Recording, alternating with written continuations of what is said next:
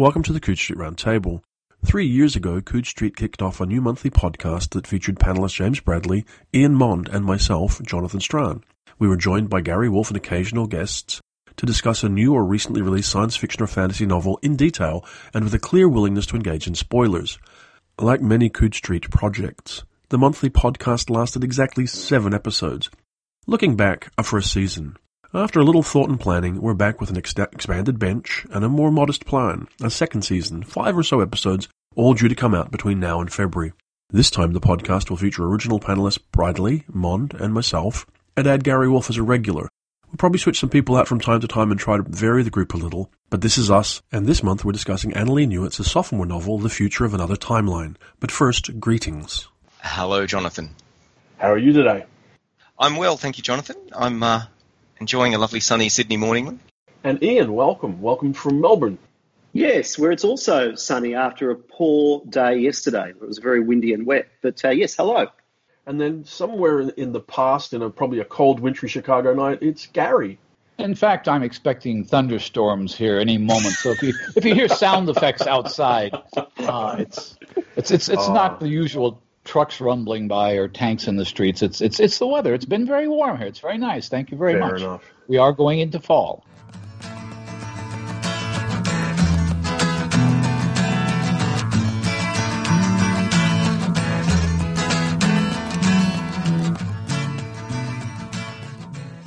The book we're discussing this month, The Future of Another Timeline, is published by Tor Books and should be in bookshops by the time this podcast goes out. The publisher describes it like this. From Annalee Newitz, the founding editor of IO9, comes a story of time travel, murder, and the lengths we'll go to protect the ones we love. 1992, after a confrontation at a Riot Girl concert, 17-year-old Beth finds herself in a car with her friend's abusive boyfriend dead in the back seat, agreeing to help her friends hide the body. The murder sees Beth and her friends on a path of escalating violence and vengeance as they realize many other young women in the world need protecting too. 2022. Determined to use time travel to create a safer future, Tess has dedicated her life to visiting key moments in history and fighting for change. But rewriting the timeline isn't as simple as editing one person or event. And just when Tess believes she's found a way to make an edit that actually sticks, she encounters a group of dangerous travelers bent on stopping it at any cost. Tess and Beth's lives intertwine as war breaks out across the timeline, a war that threatens to destroy time travel and leave only a small group of elites with the power to shape the past, present, and future. Against the vast and intricate forces of history and humanity, is it possible for a single person's actions to echo throughout the timeline? So that's the book. Let's dive into it. What did you think of it, Gary? What are your thoughts? I found it a fascinating novel, especially because it's so different from Newitz's first novel, Autonomous. There are some similar gestures in it. There are some similar concerns. But I found it maybe more interesting than most would because it deals a lot with the history of my city, of Chicago, and with a period in that history that was regarded, I think, by a lot of historians, fairly or unfairly, as a kind of turning point in the invention of the 20th century in the United States and so forth and so on. I am curious as to why, given what seems to be a very autobiographical setting, part of the novel is set, we should say this, part of this novel is set in an alternate timeline in the future. Part of it is set in 1992 in Southern California, and part of it is set in Chicago in 1893 during the World's Columbian Exposition. All of that fits together in terms of what we would expect from what I know about Annalee, except the Chicago part. And I'm curious as to how that came about and why that became a particular focus for the kinds of historical tensions that she wants to get at in all these different time periods. What do you guys think of the using time travel as a tool to discuss what's happening today? Because I think that is the core thing that's happening here. Annalee has decided that this is a way to look at the underlying anxiety we have about our time. Do you feel there's something to that? What do you think about it, James? I think it's fascinating. I mean, I think what's interesting to me is that there's been a series of novels in the last year or two kind of using time travel as a technique for, as Gary said, to kind of look at this idea of history, how it works, how we might edit it and change it, but which are also coming at it often from a I guess from a particular kind of political perspective. So, I mean, there's this one, there's the How to Win a Time War book, which I have to confess I've not read yet. There's also the Sandra Newman book, The Heavens, which came out earlier this year, and is about a woman in a version of the present day. So it's not quite our world. It's a world, I think, where Al Gore won the 2000 election. And she's slipping sideways in dreams, both back into the past, where she's tangled up in a kind of plot about Shakespeare, and then back to the present. And each time she does, the world moves closer to ours but becomes less positive. So it's this kind of slide away from utopia in the novel towards dystopia. But I mean, that kind of sense that history is something that can change in unpredictable ways is something that you see being talked about a lot at the moment. And you, Ian, what did you think about that? The role of time travel in this novel, and what perhaps Newitz was trying to do with it? Yeah, so I suppose time travel's always been a form of activism, whether it's going back to shoot Hitler and stop the killing of the Jews, or whatever it is, that form of editing since the day the time travel narratives have been written about have been a form of activist or protest type narratives, except never as overt as we're seeing right now. Now it's said loud and clear. It's not an allegory. It's not a metaphor. It's well and truly on the tin, written on the tin. And I found that really interesting in this book. This is an activist book, and it's one that uses time travel to do that, and in differing ways, but fascinating because of that. Because it's just so obvious now. It's so. You start to think about time travel narratives over the last 50 years, and you think, well, they've all been like that, but not as overt as this, which is what I find so interesting. No, I agree. I think that time travel, if you go back at the idea of time wars, of change wars, is a very old idea in science fiction. Poul Anderson had a series of stories. Fritz Leiber had a series of stories. Asimov's The End of Eternity. But those were all game-playing kinds of narratives. And now what we're seeing is... I think a certain sense of urgency about time travel that is not there in those earlier things. It's no longer a game for science fiction writers. And my guess is that there are two things that may be driving this, even though they're not directly addressed in any of the novels we're talking about. One is the idea of climate change, which means that the idea that decisions we make, small decisions we make day to day, have incrementally enormous consequences. And the other is the sense of what's happened really to world politics in the last couple of years. What kinds of things did not only the United States, but England, France, Italy, what did these countries do 4 or 5 years ago that led to where they are now? So I think the idea that we change history is a very volatile and a very political idea in a way it's never been before. Going back to that question of climate change, which I do think is one of the things a lot of these novels are about, one of the things I think you're absolutely right. It's about that kind of sense, and in this book particularly about incremental decisions. But one of the things that it's important to keep in mind about climate change is there's a level at which it is kind of a crisis about temporality in its very essence. I mean, it's a thing about this kind of collapsing of different time frames into each other. So, the geological collapses into the human. But one of the things also about it is that kind of sense that it's not just that small decisions we make today have a big impact. It's that we have to live with the decisions that were made 30 years ago because of the time delay of the way climate change happens. We're kind of living in the climate, we're living in the climate of the past, but we've already determined the future. So there is this kind of sense that we're living in a world where we've already determined a future that we can't escape from. And these novels become, I think, a quite deliberate way of escaping that conundrum. I don't know if I would say escaping the conundrum so much as trying to call attention to it. I think one of the things that is at work, we haven't really described the novel much. Jonathan, you did, I think, a bit in the introduction. Yeah, I read the back cover copy. But essentially the contest here is between a group of frankly, toxic males led by the real-life Anthony Comstock, but essentially a conspiracy of men who want to lock down a certain version of history, who basically want to shut down historical change in favor of what they believe history ought to be.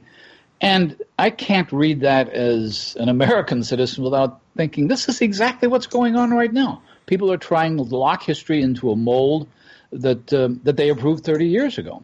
Yeah, but Gary, what's interesting is that the timeline that Newitz is working with, the one that these characters are existing in 1992 and 2022, is one that's worse than our current timeline, given that at that point abortion is illegal. So when the novel opens, abortion is illegal. There's an impression that queer politics is also frowned upon.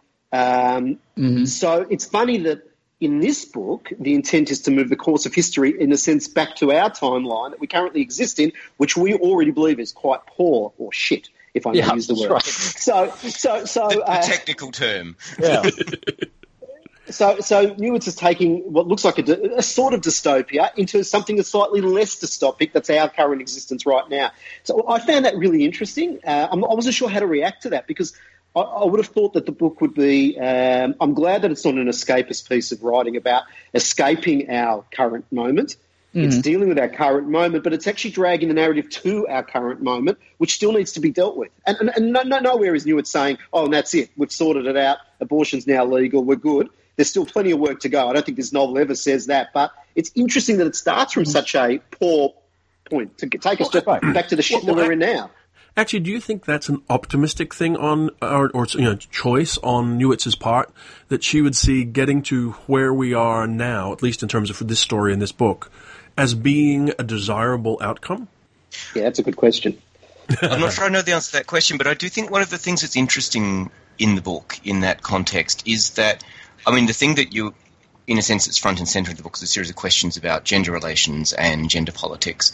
But there's an underlying question about how history operates and an argument about whether, you run on a great men history of theory or you run on a history of theory where small changes make the difference. And what she comes down quite hard on the side of is that the great men theory doesn't work.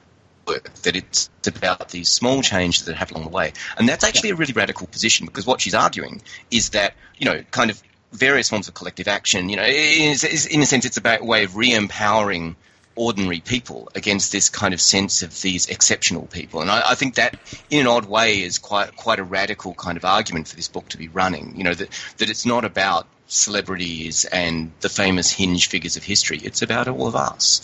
So in a sense, I think it's optimistic in that sense because what it's making is an argument about the nature of political possibility underneath all of this. But would it have been more radical to have the novel be about changing our current moment as distinct from bringing a timeline that's already a bit stuffed to our current moment? I think or is that too controversial? No, well, I'm saying, is that too controversial? Because I don't think it's too controversial. I think one of the things, it's a very rhetorical novel. It's a novel which very deliberately asks questions of the reader, and I think the central question that Newitz wants the reader to think about is, where is our timeline located in this? Are we in a timeline that's going to produce the 2022 that she begins with? Are we a timeline that somehow is descended from one or the other versions of the 1893 timeline? And there are other timelines, and there's somebody who comes in from 500 years in the future.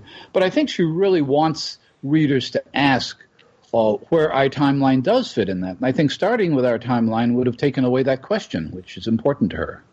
Yeah, fair enough. But I did, James, I really did like that great man history versus the small changes made by communities. Although it is slightly undercut by the fact, because one thing we haven't spoken about is that there's both a macro and a micro changing of the timeline here. So the macro is the Comstock stuff. The micro is one of our protagonists actually going back to change her own future or her own timeline. And so, again, it's sort of this blurry line between the great man version versus the community making a change, because this is where one single person does make a change to her own individual timeline. So it does slightly muddy that water a bit, but then that's fine. I mean, the book isn't trying to, I don't think it's necessarily trying to come with a binary on this, but there is that muddiness that happens in the 1992 section of the book. You don't think that that's basically building a case study that shows that small changes have enormous effects on the individual and on the overall timeline? Yeah, possibly. It's just I felt that the point was more about that activism, about communities. If they band together and if they're strong enough, they can sway the timeline in some way, as distinct from great men who who make these changes. But fair enough. I like that. I like that approach. I think that's an interesting way of looking at it. I had not thought in terms of the great man theory of history, but to some extent, there's a similar struggle going on in this novel as was going on in Autonomous. In Autonomous, basically, you have basically renegade, a small group of independent people fighting against the giant pharmaceutical corporations, the David and Goliath kind of thing. And the male fantasy of a locked-in future is essentially a version of the great man theory. I mean, it's interesting that among the bad guys in this novel, there is a central figure. There is an Anthony Comstock, and he is treated by his followers as a great man. So to some extent, the novel becomes a contest between this scrappy, very diverse, genderqueer group of women and a group of men organized in a kind of paramilitary historical force in the shadow of what they believe to be one great man. I will say the section of this book that probably gave me the most difficulty as a reader was the 1992 section. Mostly because I think it's the section of the book that has the most varied tone. I think that's a fair thing to say. It is probably also in some ways the heart of the book because that's where we meet, sort of Beth, her friends. Beth is a young teenage girl who's attending this punk rock concert, this classic concert, as well as tying through as being where the time traveling geologist pops through as well to view it, and there is a lot of violence, very quite graphic violence that I'm not necessarily convinced fits tonally with the rest of the story, and that kind of threw me off. I have to say a little bit. I'm reluctant to say that kind of violence is unnecessary or unjustified in the text.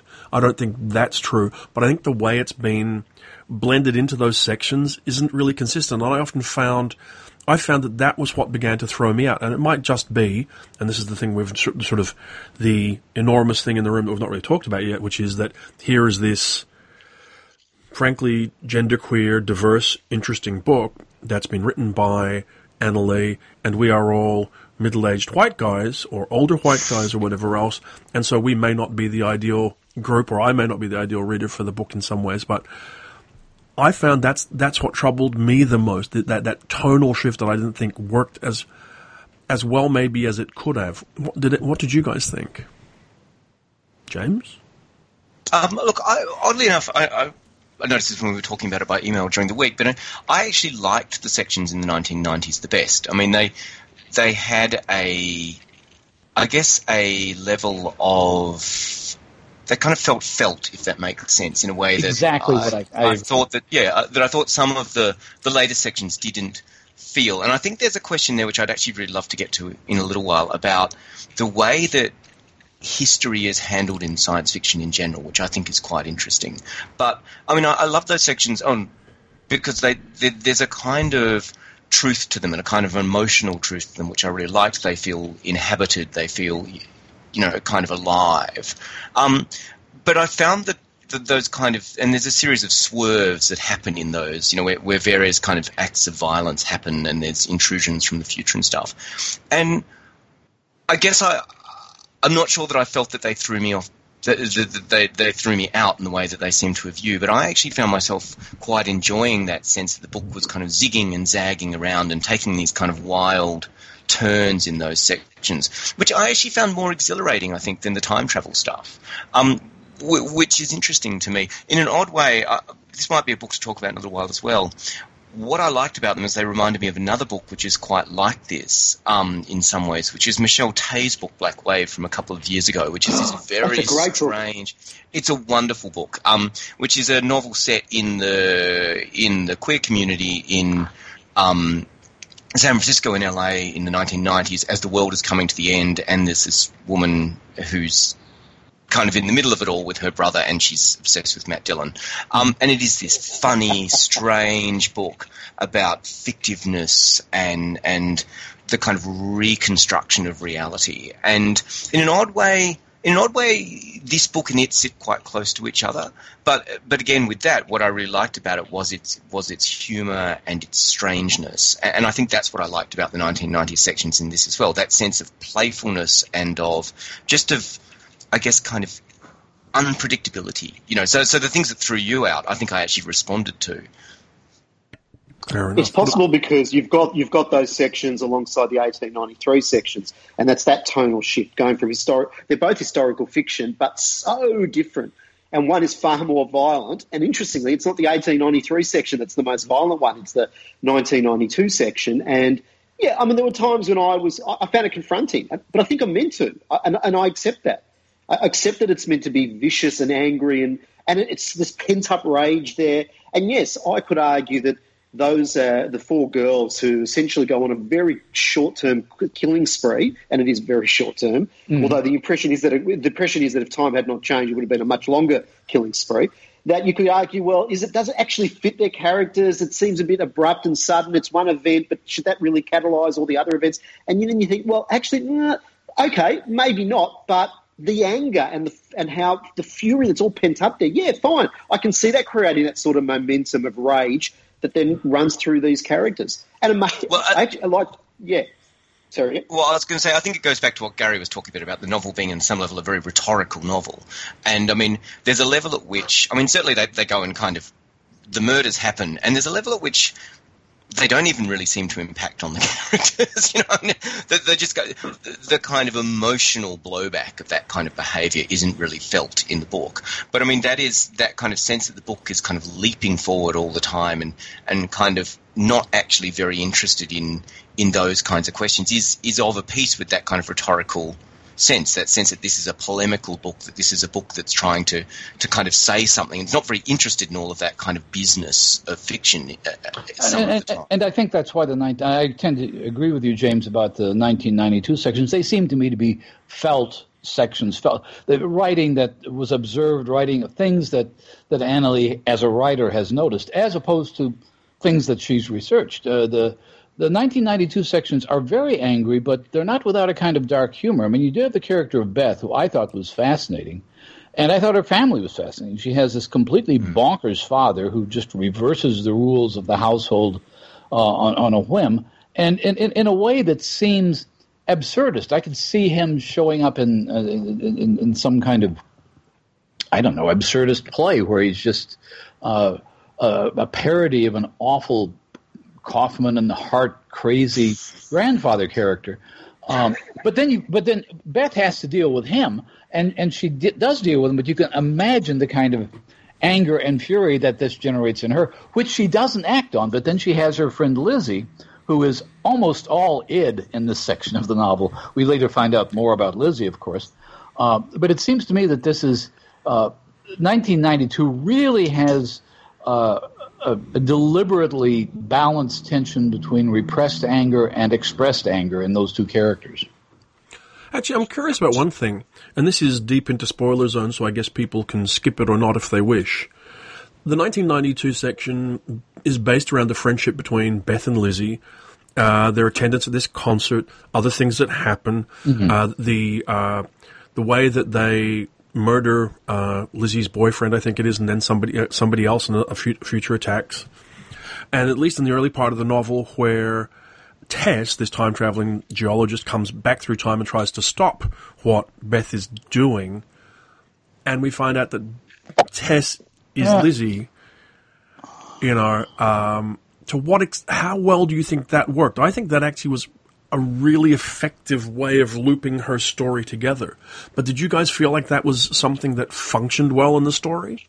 Made sense? It genuinely caught me off guard, which I didn't expect. So I thought it was really effective, yes. Yeah, I think the only question I had, I assumed that Lizzie must be Jewish as well as Beth, because Lizzie was remembering Jewishy stuff. That sounds terrible, Jewishy stuff. Which is why, I'm allowed to. Which is why I connected. I did which is what Newitz wants you to do, which is connect Tess with Beth, not with Lizzie. But so I wondered if there was a slight cheat there, but overall, no, it was a very effective turnaround. Yeah. Okay. I'll edit this. Well, let's talk a little bit about the historical business. I mean, one thing we haven't talked about, and I'm curious as to your reactions to this. This is a very unusual device for time travel. It's one of the few. Offhand, I can't think of any, but I'm sure there are other time travel novels in which time travel has essentially been a part of human history since the beginning. There are these geological formations at, I think, 5 places around the globe, where if you tap on them in a certain rhythm, they open up what amounts to wormholes to different times, I guess. And that enables the narrative to go back in time thousands of years to bring in a character.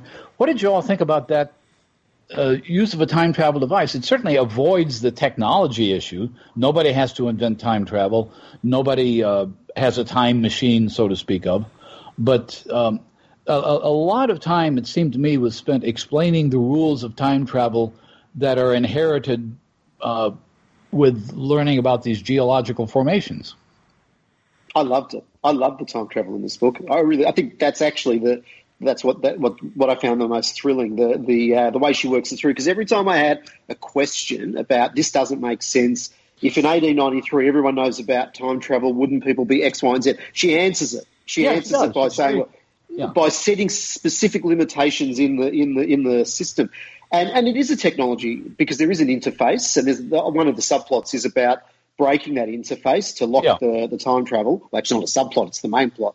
But I loved how she worked through it all. I love the natural feel of it. That there's an enigmatic, mysterious aspect to it, which doesn't really get resolved, which is fine by me. I thought that was brilliant. I don't think I like you, Gary. I don't think I've seen it this way before, where it's so embedded. And I'll go with you, Gary, because you've read a bazillion science fiction novels. So if you've not seen it, I don't think anyone has. So good, really, really, really good. I was impressed. Okay. Well, Jonathan, what did you think of it? Oh, of the time travel mechanism and how it's built into the story? I thought it was interesting that she focused more on, if you like, the impact of it than the mechanism of it. I mean, you talk about the description of it, but really, if you like, the science of it really is never explained, and I don't think ever needs to be, because at the end of the day, it's a MacGuffin for moving story around so you can look at story from different angles, and I think that works really well, and probably the thing that she does most effectively in that space is make sure that you're not left, I mean, as Ian was touching on, with a feeling of unresolved questions about it, because after all, up to a point, you want to keep that stuff, particularly in a book that reads the way this one does and has the focus it does, you want to keep that stuff off stage as much as possible. You want to keep the characters at the front of the stage. You want to keep the issues that you're discussing through the text at the front of the stage, the major issues of activism that flow back and forth, and she does that really, really nicely, I think.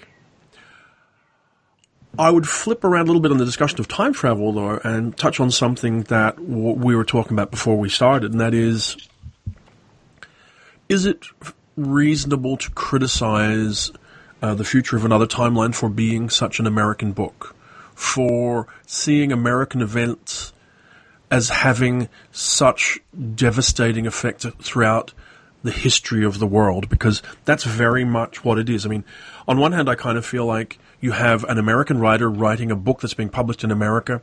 It's reasonable, but does it fail to allow agency for the rest of the world's timeline, or can you only fit one story into a story? James, what do you think? Look, I think that's one of the aspects of the book I found a bit frustrating. I found that sense of American history is the history that determines the future of the world a little bit frustrating, I'd have to say. And that sense that American debates about questions like abortion and gender are kind of stand in for the debates everywhere else, you know, because it seems to me that other countries, other cultures have quite different kind of conversations about these things going on. I mean, I do think that in an odd way that speaks to one of the things about the book, which is that I know Ian said he liked all of the time travel stuff, but there's another much stranger book lurking somewhere under the surface of this one about a world in which time travel is real and which time is a much more malleable, strange thing. Because it's interesting that she talks about the idea of deep time into the past. So there's moments where they go back to the Ordovician and the Jurassic and things like that. But there's no sense of the deep future.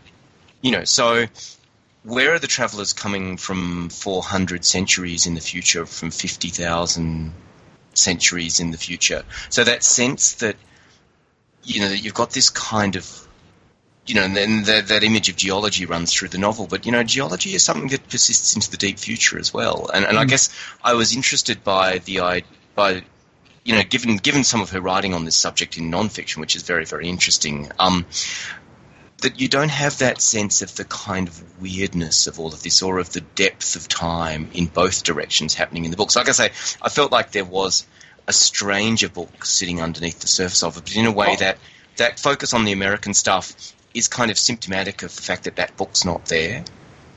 I think, no, but it's there with the character that pops up from the 2370 or wherever.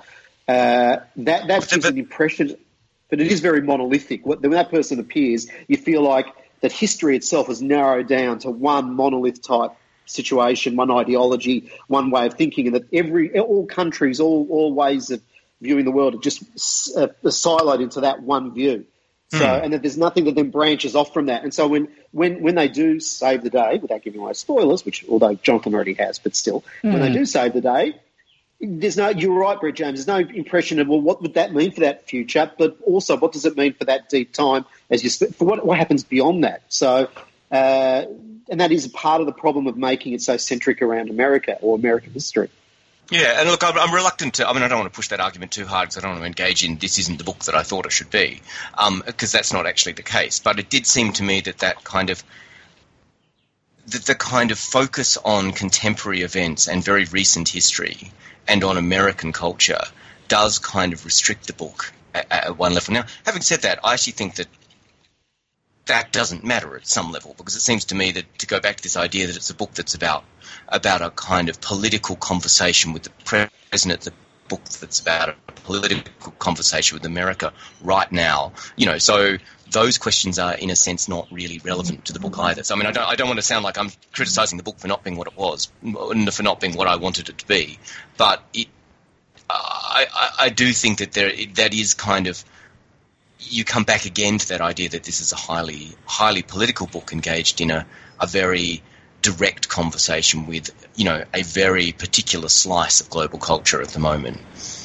And it really is an activist book, isn't it? I mean, the entire action of time travel is a state in this book, or the actions that have been taken by these two groups, the Daughters of Harriet, led by Beth and Tess, and the Comstockers and their associates. They are both politically activist groups pushing for a particular outcome. So what does the future of another timeline say about the possible effectiveness of activism? It seems to me it's a really positive statement, if you like, about two conflicting ideas, about the possibility of having one idea actually come out triumphant at the end in a way that is beneficial to everyone involved, pretty much. And I think that becomes a useful statement to be making at the time that we're living in. Does that sound like a reasonable assessment? Yeah, I think that goes back to that idea that I was talking about earlier about the kind of, it's a book that's actually about kind of political possibility and the possibility of collective action and a series of questions like that. Just to go back really quickly to what I was saying before, I was thinking about what Ian was saying about the future being monolithic, and I guess that sense that the future has narrowed and disappeared, now that I'm thinking about it slightly more, is actually important, because it is this kind of sense that we lose the future if what we do is we allow these, kind of imposers of a particular kind of political ideology in the Comstockers to win over. And what's interesting, I was just thinking about then, is another time travel book that's just come out recently is that terrific Alastair Reynolds novella, Permafrost, which in fact you published, Jonathan. But one of the things that I love in that are the glimpses of this future where, again, the future has disappeared. The future has become this monolithic, unvaried, and in that also kind of temporally unvaried kind of space. So, perhaps I'm arguing against what I was saying 30 seconds ago about there being a stranger book underneath, but perhaps perhaps now that I think about it a little bit more, that idea of this kind of monolithic future actually becomes something very intense and quite, I guess, quite powerful. I think there's an argument there is an implication of a monolithic future, and just speaking as the only American in the group, I think you're right. This is a novel whose polarities are between Southern California culture and the Chicago Columbian Exposition. But I think there's a sense of the fluidity of time. I mean, there are stories in it which are implied, which were not told. It's certainly true that in the 2022 sections, it seems to be a kind of dystopian America in which abortion has never been legal. But they remember a past in which Harriet Tubman became an influential senator. Something happened in the 19th century which was presumably a kind of positive shift in the timeline. We're not told about that, but I was left with the question, wait a minute, how did Harriet Tubman become a senator? What happened to that? What kind of Civil War history is not in this book, but is hinted at throughout? And I think the same thing happens when you looked at the various sites of these magical geological locations. None of them, interestingly enough, are in the United States. If you want to travel to the Chicago Columbian Exposition, you have to travel to Manitoba and take a train and riverboats and things like that to get to Chicago. There's some scenes set in Jordan, in Petra. And then we're told there are also these things. There's one in Australia. I'm looking it up right now. There's one in Mali. And we don't hear anything about those. So I think the novel is full of implications of tributaries of history that we don't really find out about. And I suspect that a lot of that was fairly deliberate on Newitz's part. I suspect so. One of the things Ian? No, go ahead, James. Oh, I was going to say, one of the things I really liked about that, which I thought was wonderful, is there's a couple of moments where they're talking to a First Nations man up in, it's Manitoba, isn't it? It's Manitoba. And one of the restrictions in the novel is you can't travel into the future. You can only travel into your past and then come back. And he says, well, only you white folk don't understand that you can move in both directions through these things. And I actually thought that was wonderful because, it kind of speaks really powerfully to a series of kind of indigenous ideas about the way kind of time and cosmogony are kind of configured, particularly in kind of Australian Aboriginal cultures or indigenous cultures here in Australia, but I suspect also in a number of those First Nations cultures over there.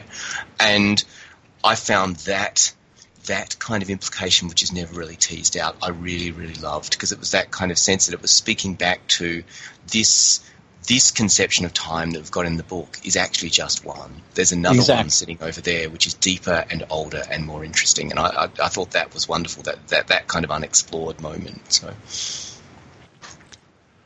did you guys feel that the presence of time travel as an action in the narrative was treated convincingly? And what I mean is, if you read the book, and if I read the book correctly, everybody pretty much knows about time travel. It may not be a readily accessible thing to anybody. You have to go through this. There's a MacGuffin where you have to basically spend 4 years in proximity to a time travel device to be able to use it. Right. Which is, I guess, a great sacrifice in terms of your life to be able to do it. But it seems to me that surely this idea that everything could be rewritten through changes in time, if you knew that through the passage of history, it would have a far more profound effect on how society functioned and how people talked about society. And I'm not sure I saw that investigated as much as it could have been.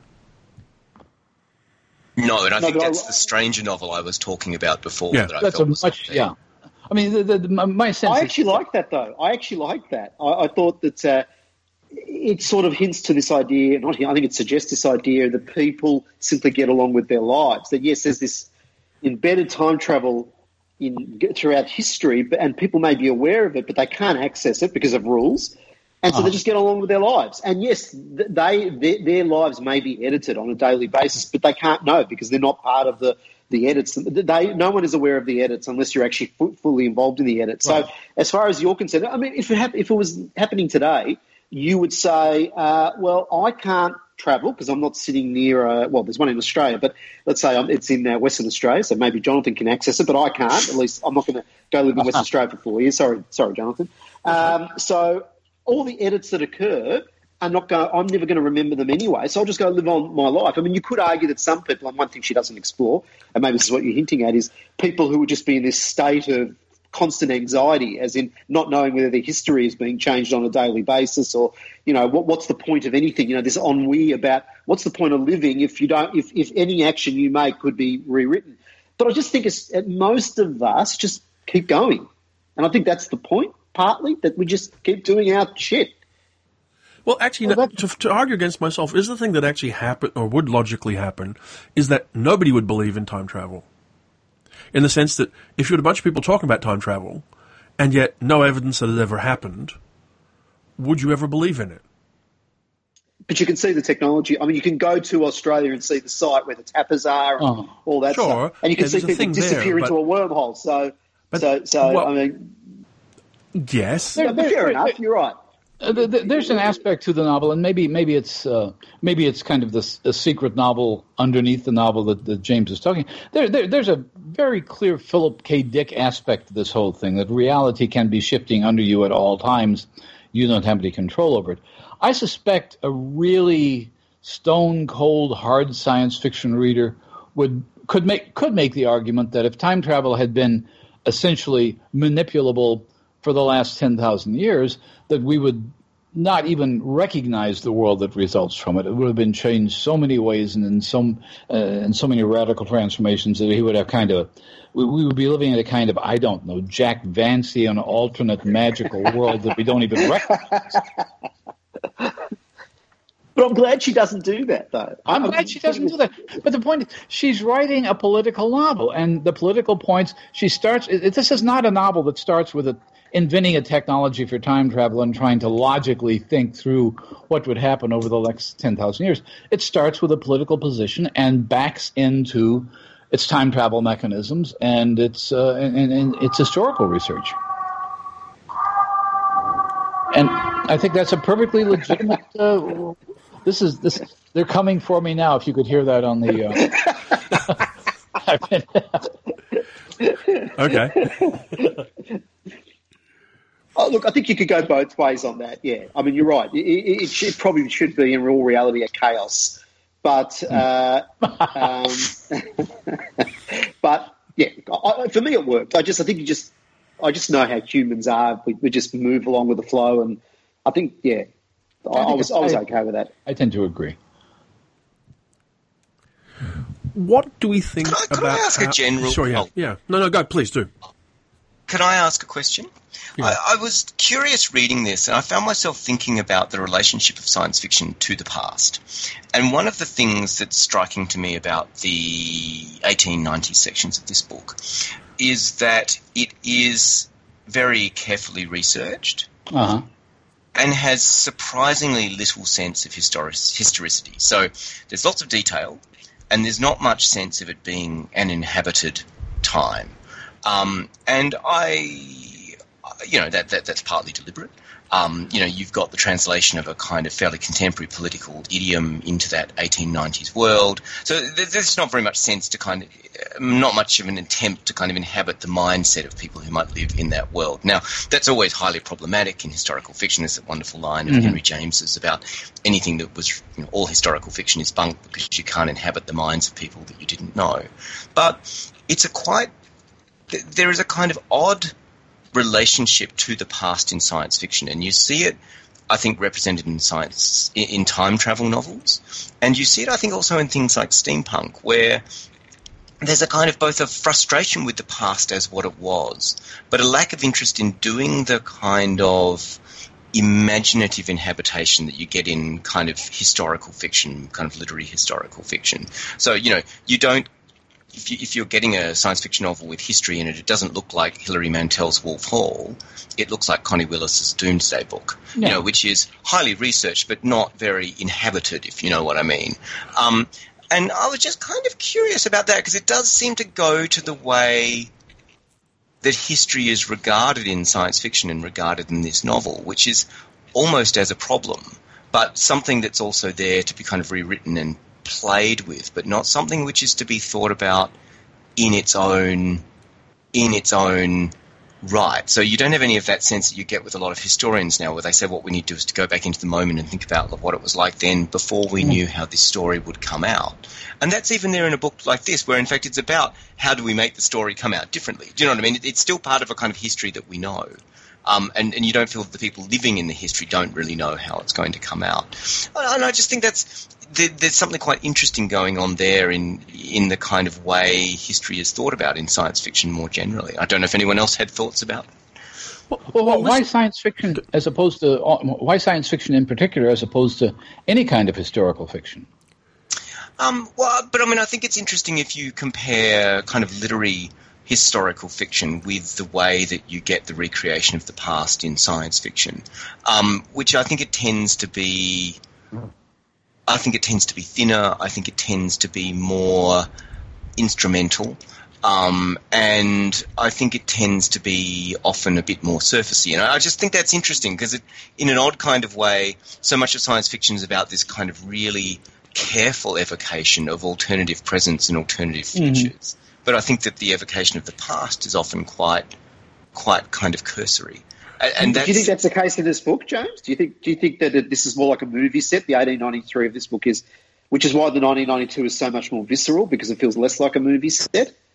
I think there is an element of that, and I think, to be honest, I think that's partly a decision that's been made by Newitz. It's about kind of the past becomes a way of talking about the present, and you don't want to get bogged down in trying to kind of do a recreation of the past or an attempt to inhabit the past.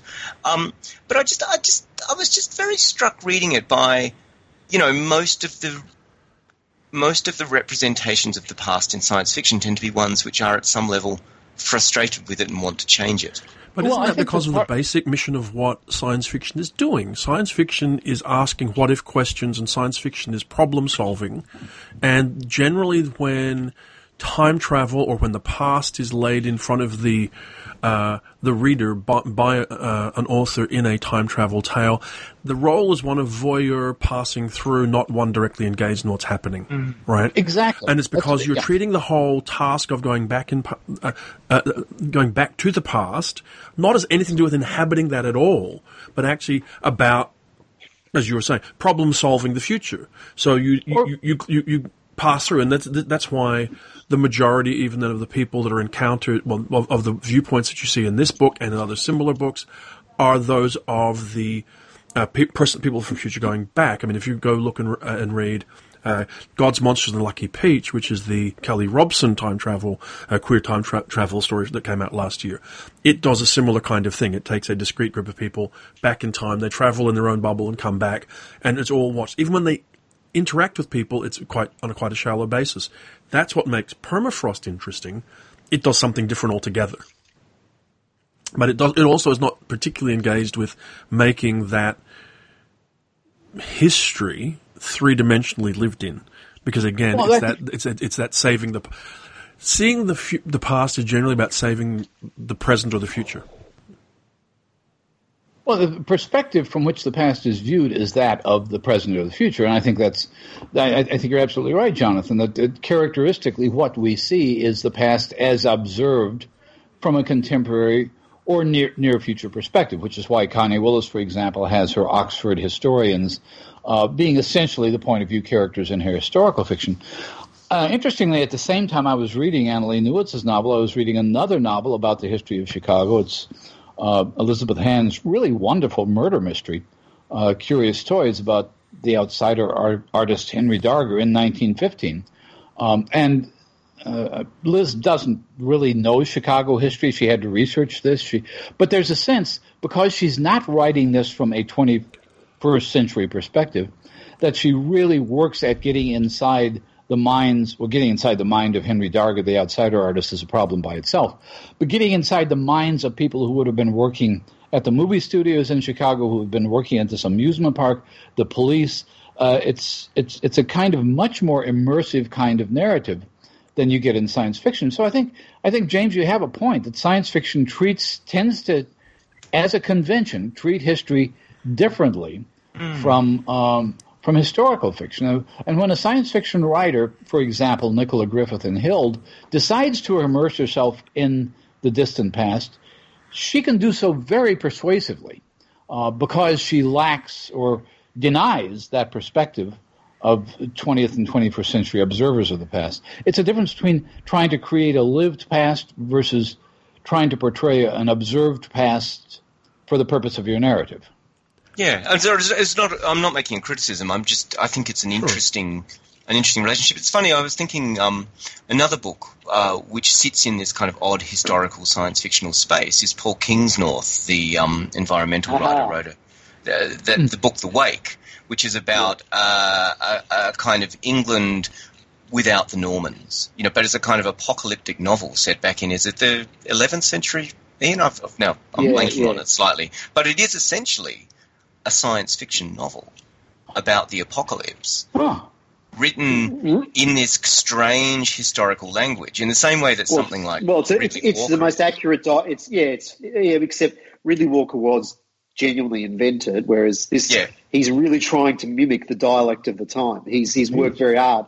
It's an amazing book. It is worth reading. It is, but it's interesting to me because it's essentially a science fiction novel that comes from outside the science fiction world, set in history, and that makes it kind of an odd counterexample. It wasn't a criticism I was making. It was just a kind of an observation that came to me while I was reading the book, which is I feel that history ends up being treated quite differently in science fiction most of the time to the way it gets treated in kind of literary historical fiction. So it was an interesting. I think Claire North has a good crack at it in her latest novel, The Pursuit of William Abbey, which I've just read and which Jonathan I've just written the review for. Thanks. Where that is purely a historical novel set in the late 19th, early 20th century, I think about 1870s to the First World War. It's only through the perspective of mostly through one character who's of the time. It is a more fantasy than science fiction, but it's very much of the time. It's not about changing the time. It's very much creating those echoes with the current moment without trying to change the current moment. So it feels probably less than like a movie set, as you sort of hinting at, James, than probably science fiction novels that do a similar thing. And that might be because it's fantasy. I don't know. I don't know if there's a distinction there. But this one, it's very heavily researched. And also what's interesting about the North is that unlike this book we're discussing, it's not a one country-centric view. The character actually covers every continent, and we see history of that 4 decades through multiple diverse perspectives. Yes, very Europe-focused because that was what was happening. Europe essentially controlled the world, but it's seeing it through different eyes that makes it so, even if it's through one character, that makes it so interesting and so much richer than possibly this sort of American-centric, sorry to come back to that point, but that one monolithic type view. So, anyway. I'm curious to ask the three of you in general, because I do have a obvious a different kind of interest in Annalee's novel based on living in Chicago. And that is, to some extent, there have been a number of books. There have been nonfiction books. There have been famous nonfiction book, Eric Larson's The Devil in the White City a few years ago, about H.H. Holmes, the serial killer who visited the Chicago World's Fair. The 1893 World's Fair in Chicago was it's kind of a magnet for science fiction writers, and because it was such a science fictional vision of the future. It was this utopian community built along the south part of the lakeshore, the White City. It was the vision of the future for 1893. The first Ferris wheel was built there, for example. So it became the expression, it became the 1890s expression of American utopianism. And I think that, I don't know if that idea has been exported at all, or if that's clearly an American idea, or maybe clearly just a Midwestern idea. The Lauren Bucas novel is set there as well, isn't it? Yes, right. Yeah. And I'm pretty sure there's a cycle of Michael Chabon stories set around the World's Fair. The Columbian Exposition. Well, yeah. I'm certainly aware of it in that sense. I don't know that it occupies a lot of my psychic space in that sense, but it's certainly an awareness or an idea of that exhibition. If you look at photographs of it, the photographs of it look like Frank R. Paul paintings. They're just absurdly utopian. interestingly, I suspect it occupies that space in a way that something like the Great Exhibition in London doesn't necessarily, or even the Great Exhibition in Paris, which gave us the Eiffel Tower. Exactly. You know, which are... I mean, I don't think they have the same resonances that the Chicago one. Exactly. It's the American. Are you saying they don't, James? Because the one that I always think of is the London one, the Great Exhibition. That's the one that I'm acquainted with and know more. Probably because Doctor Who goes and visits it so often. So that's probably where it's filtered in for me. But because this Chicago, this was new to me. Sorry, I'm maybe ignorant, but this, I mean, I know things are like, the New York World's Fair and that sort of stuff, but this one has never pinged my radar. I don't know about you, Jonathan, but maybe I don't read the right books.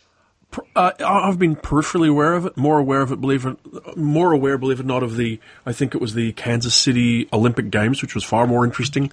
But yeah, I was aware of this. I do have a thing on, a question about what James was saying about time travel and historicity. And it's this: do you think that if time travel treats the past as part of its problem-solving exercise, science fiction actually engages better with the past when we tell secret histories? That when you get a Tim Powers Declare kind of a book, that is a more immersive attempt to engage with, if you like, the present of the past, of being in the past. I think it's probably more immersive. I'm not sure that makes it better. It makes it different. So I mean, I think the Newitz's treatment of the past is quite deliberate. Sure. I just thought it was interesting because it was representative of something else. Sorry, before I stop, random historical detail about expositions. There was a duplicate of London's Crystal Palace built in Sydney, and do you know what happened to it? Really? No. It burnt down. Same as the one in London. There was a complete replica of it built here, and it burnt down. Okay, Yeah, just a completely parenthetical, another trivial story about a World's Columbian Exposition, or World's Fair. The next World's Fair in Chicago after this 1893 exposition was in 1933, I think. And Ray Bradbury attended it as a 13-year-old. And the slogan of that World's Fair, which was one of these technology celebrations, if I'm not quoting it incorrectly, somebody will correct me, was science discovers, technology invents, man adapts. And apparently that utterly terrified the 13-year-old Ray Bradbury, who then went on, started thinking immediately about Fahrenheit 451. There you go. So can I slightly diverge? Of course. Because we haven't done that. We haven't done that in the course. No, of this. not at all. Not at all. So the two things that really struck me about this was there was that argument, maybe 2 years ago, from certain people whose names won't be mentioned, that science fiction is not political, and that science fiction is all about adventures and ray guns and all that sort of stuff, and it's escapist. And you've got books like this, and the trend is going in this direction where it's absolutely political, and also that it's dealing with queer issues, gender issues, and those sorts of things, and doing it in a way that is, and this book is entertaining. I was at no point bored by this book. I don't think you could possibly be bored by this novel. There's too much going on, possibly a little bit too much, but there's constantly, as James said, little swerves here and there, and so packaging what is, as you guys have said, rhetorical, the politics in a package that's both pleasing to the eye, so to speak, but is still very powerful. And I am so glad that this trend has picked up, because I kept coming back to people like Tom Dish, who no one ever speaks about anymore, but who was very political in his fiction. And there were others. I'm just picking him out of the pack. But, very much in the 60s and 70s, obviously that new wave. But he, in particular, was very caustic in the way he dealt with political issues. And it's good to see it again. Possibly a lot less grumpy than Dish was, although this is an angry book in many ways, and this and all the good for it. And whether it's Red Clocks by Lenny Zumas or I don't know, a bunch of other books that I could, if I could remember them, I could pick from the pack. Even Claire North, the one I just read, The Pursuit of William Abbey, is a very angry book about colonisation, about enslavement, and all that. This is brilliant. This is great. And it opens fantastic. Out I agree. Mostly, by the way, coming from female writers, women writers. So it's brilliant. Yeah, I just wanted to say no, and it opens out in all kinds of different directions, which it clearly intends to do. The only quibble I'd have with what you just said, Ian, is that there was a view of science fiction as being apolitical. I think one of the things that Dish tried to call to our attention, and that writers from Le Guin to Newitz to including Joanna Russ tried to call our attention, is that science fiction always was political. It simply was political in the sense of reasserting the hegemony that John W. Campbell, for example, represented. In other words, it was political in the sense of defending the white male Anglo-Saxon Protestant ethic that was always there in those space operas, but was never thought to be something you should question or address. And now I think people are addressing it in all kinds of interesting ways. So you're saying the books were political by establishing or maintaining the status quo? Exactly. Yeah. Well, and one of the things, yeah. Okay. I was going to agree with both of you and say I think that trend in the books is fantastic. But I mean, it's part of a broader trend away from, for 30 or 40 years, writers have spent their time kind of running a line that, the overtly political novel is a bad novel. That somehow, to write political novels is to write bad fiction. And there's a kind of move away from that now. But what's really odd to me is that that's a very recent phenomenon, that notion that the political novel, that the activist novel is a bad novel. I mean, you go back to Steinbeck, you go back to Dickens, you go back to any of those kind of writers who were writing before about 1960 or 1970. Or even 1980, and you have a quite clear notion that one of the novel's central purposes is a kind of activism, and I think books like this re-embrace that and take it further. It's fantastic. I think it's true, and I think science fiction has more consciously and deliberately embraced this in the last 10 years, and I think this is part of what we do have to thank not only women writers, but to non-binary writers. One of the more interesting variations on the Generation Starship was Rivers Solomon, Unkindness. Oh, that's a great book.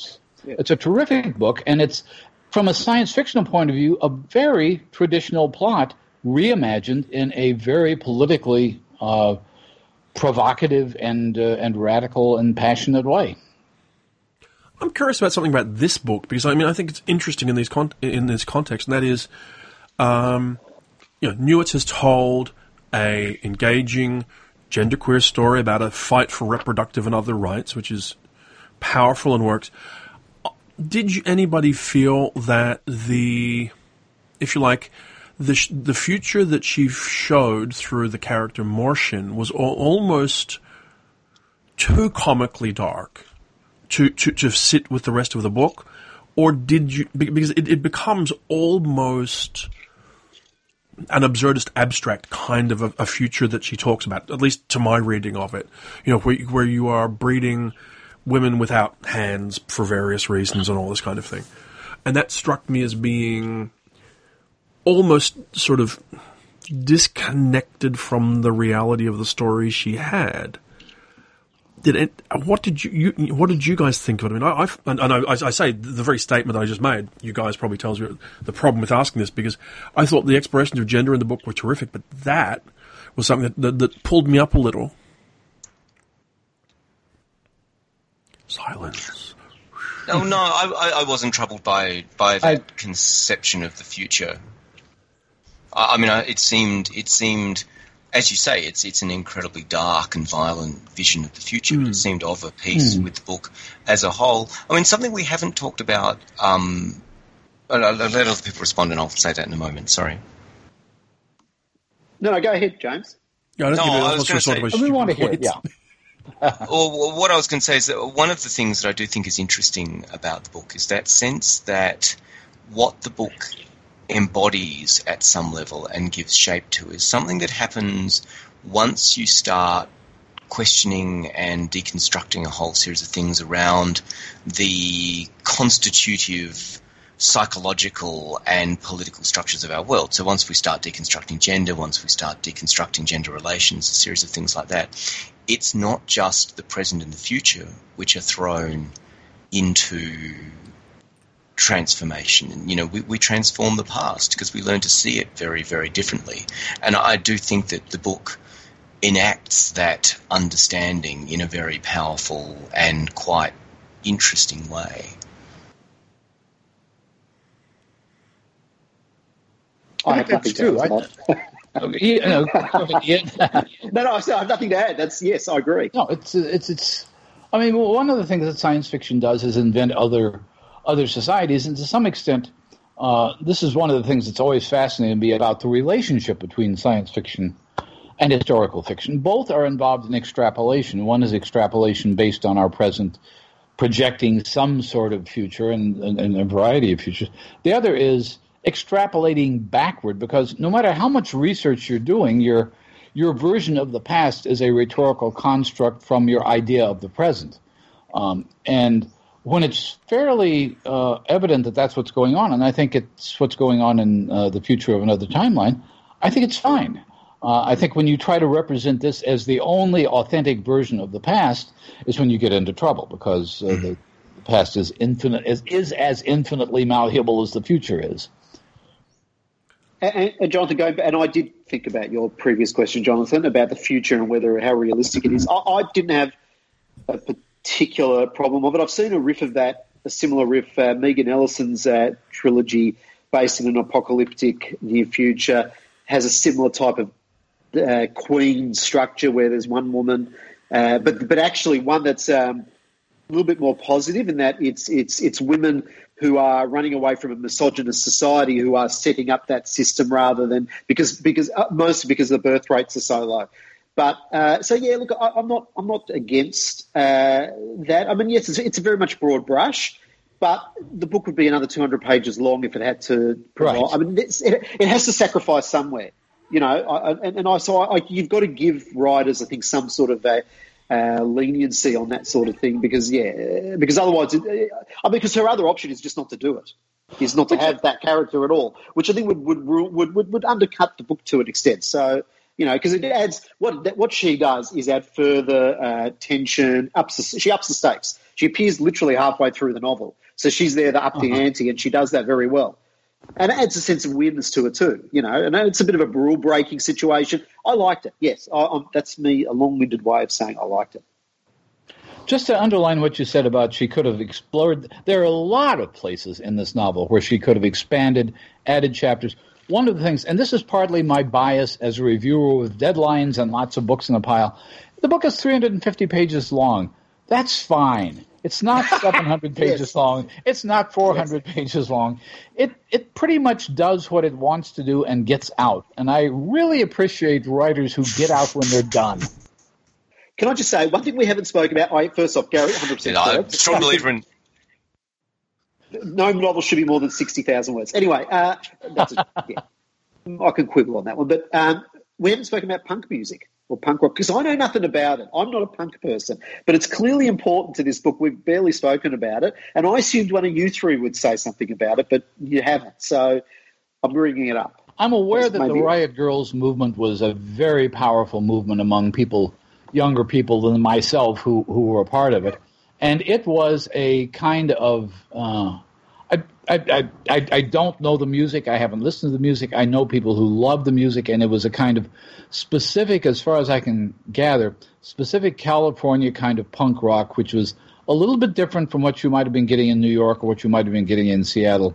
But it was extremely angry and borderline violent. Because my knowledge at that time is Eric Clapton and Bryan Adams. So, you know, I'm coming from... You're the anti-punk. Okay. Yes. So, because, look, I could have just believed that Great Apes, I think that's the name of the band, is that the name? Or, they, for all I know, they're real. So when you find out at the end they're not, they've been edited out of history, which is a neat little thing that occurs at the end. It was a bit of a surprise to me. I assume it will be a surprise to absolutely no one else. I don't know. The Grape Ape was... All I knew about the Grape Ape was I think it was an animated cartoon series sometime during the 90s, which may be a subtle allusion on Annalee Newitz's part, but I don't know. I guess I should say, as the ringmaster here to some degree, that we're sort of well into an hour or so on this book, which says a lot about how interesting it is and how there's a lot to unpack. But perhaps, is there anything specific you all would like to touch on before we wind up? I'll just go around, starting with you, Gary. Are there any particular points that left untouched on? I'm not sure that there's anything we've overlooked entirely. I think that we probably haven't really focused as much as we should on character. I think Beth is, in particular, a fascinating, well-rounded, believable, pained character. And I think one of the things that comes across in her more than in the time travelers. The time travelers, it's a geoscientist, and she's observing history and so forth. Beth is experiencing adolescence. She's experiencing, as I mentioned earlier, a completely nuts father. And she's dealing with this sort of balance between depression and fury that I suspect is utterly believable, and I find as a character completely endearing. I find her in many ways the emotional focus of the entire novel. Ian? Only to say that a hallmark of a good book is when you go and research stuff after you finished reading it, which I did. So Newitz at the end has sort of research notes on Comstock, etc. But I went and did my own reading, and I think that's great. I actually checked up the Great Apes as well, and also saw that animated thing from the 90s. So that's where I figured out, okay, not a real band. But that's the thing. It got me to do a bit of research, and I agree with Gary. The characters are really sympathetic, well-rounded, and work well on the page. And James? I love Ian's notion of the Google theory of aesthetic value. Yes, look, I enjoyed it very much. I particularly liked as I said earlier, the Californian sections, which I thought, they had a real kind of immediacy and I guess a kind of affection that I really, really liked, despite a lot of what being in them is very negative. You had a sense that this was a world that the writer knew and cared about. But I think what I really liked about the book was that sense, and this is kind of what Gary was saying when he said it was only 300 pages long, is that sense that it's a book that's been written with a direct, and quite deliberate engagement with the present moment, and I think some things flow out from that which are occasionally a bit frustrating about it. But I mean, simultaneously, I love that sense of really energetic, excited kind of engagement with the moment, and that the book is kind of surfing the kind of bleeding edge of what's going on. I mean, it's one of those books that feels like it's been written and gotten into print in about 3 months. And I think that sense, and to be honest, some of the slight kind of, raggedness is not quite the right word, but that sense of the kind of sketchiness of some of it is actually part of what gives it that kind of immediacy and that sense of, of kind of real, this is a book of, not of 5 minutes ago, this is a book of right now. And I thought that was really, really exciting to kind of be in touch with. Yeah, I think I would probably echo a similar sentiment. It was a book that I was eager to read. I'd enjoyed Autonomous. I thought it was a fine debut with a flaw or two in it, but a fine debut. This, I thought, it was a book that that at times, as you all know, I struggled with reading a little bit. I was bouncing around at times, but ended up finding rewarding. And what I find interesting about it is, it's that book that the more you talk about it afterwards, the more interesting it becomes, rather than the less interesting it becomes.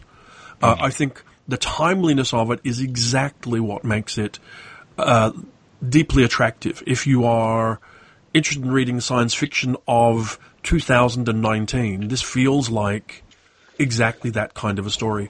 I mean, I would even go so far as, because I was thinking about this when you were talking, Ian, that I almost would have liked the 1992 sections to be 2018 sections or 2019 sections to amplify that even more, though I understand why they're 1992 sections.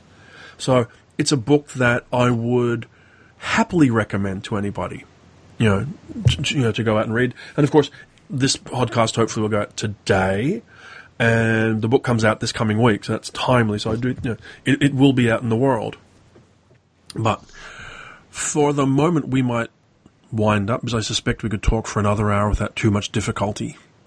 We will be back in about a month with another episode where we talk about another book, which we will announce between now and then.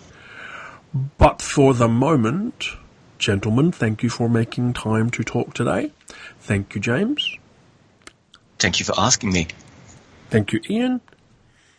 It's been a pleasure. And thank you, Gary. And we'll be back with something else in between, I presume. Who knows? But anyway, it's been fun.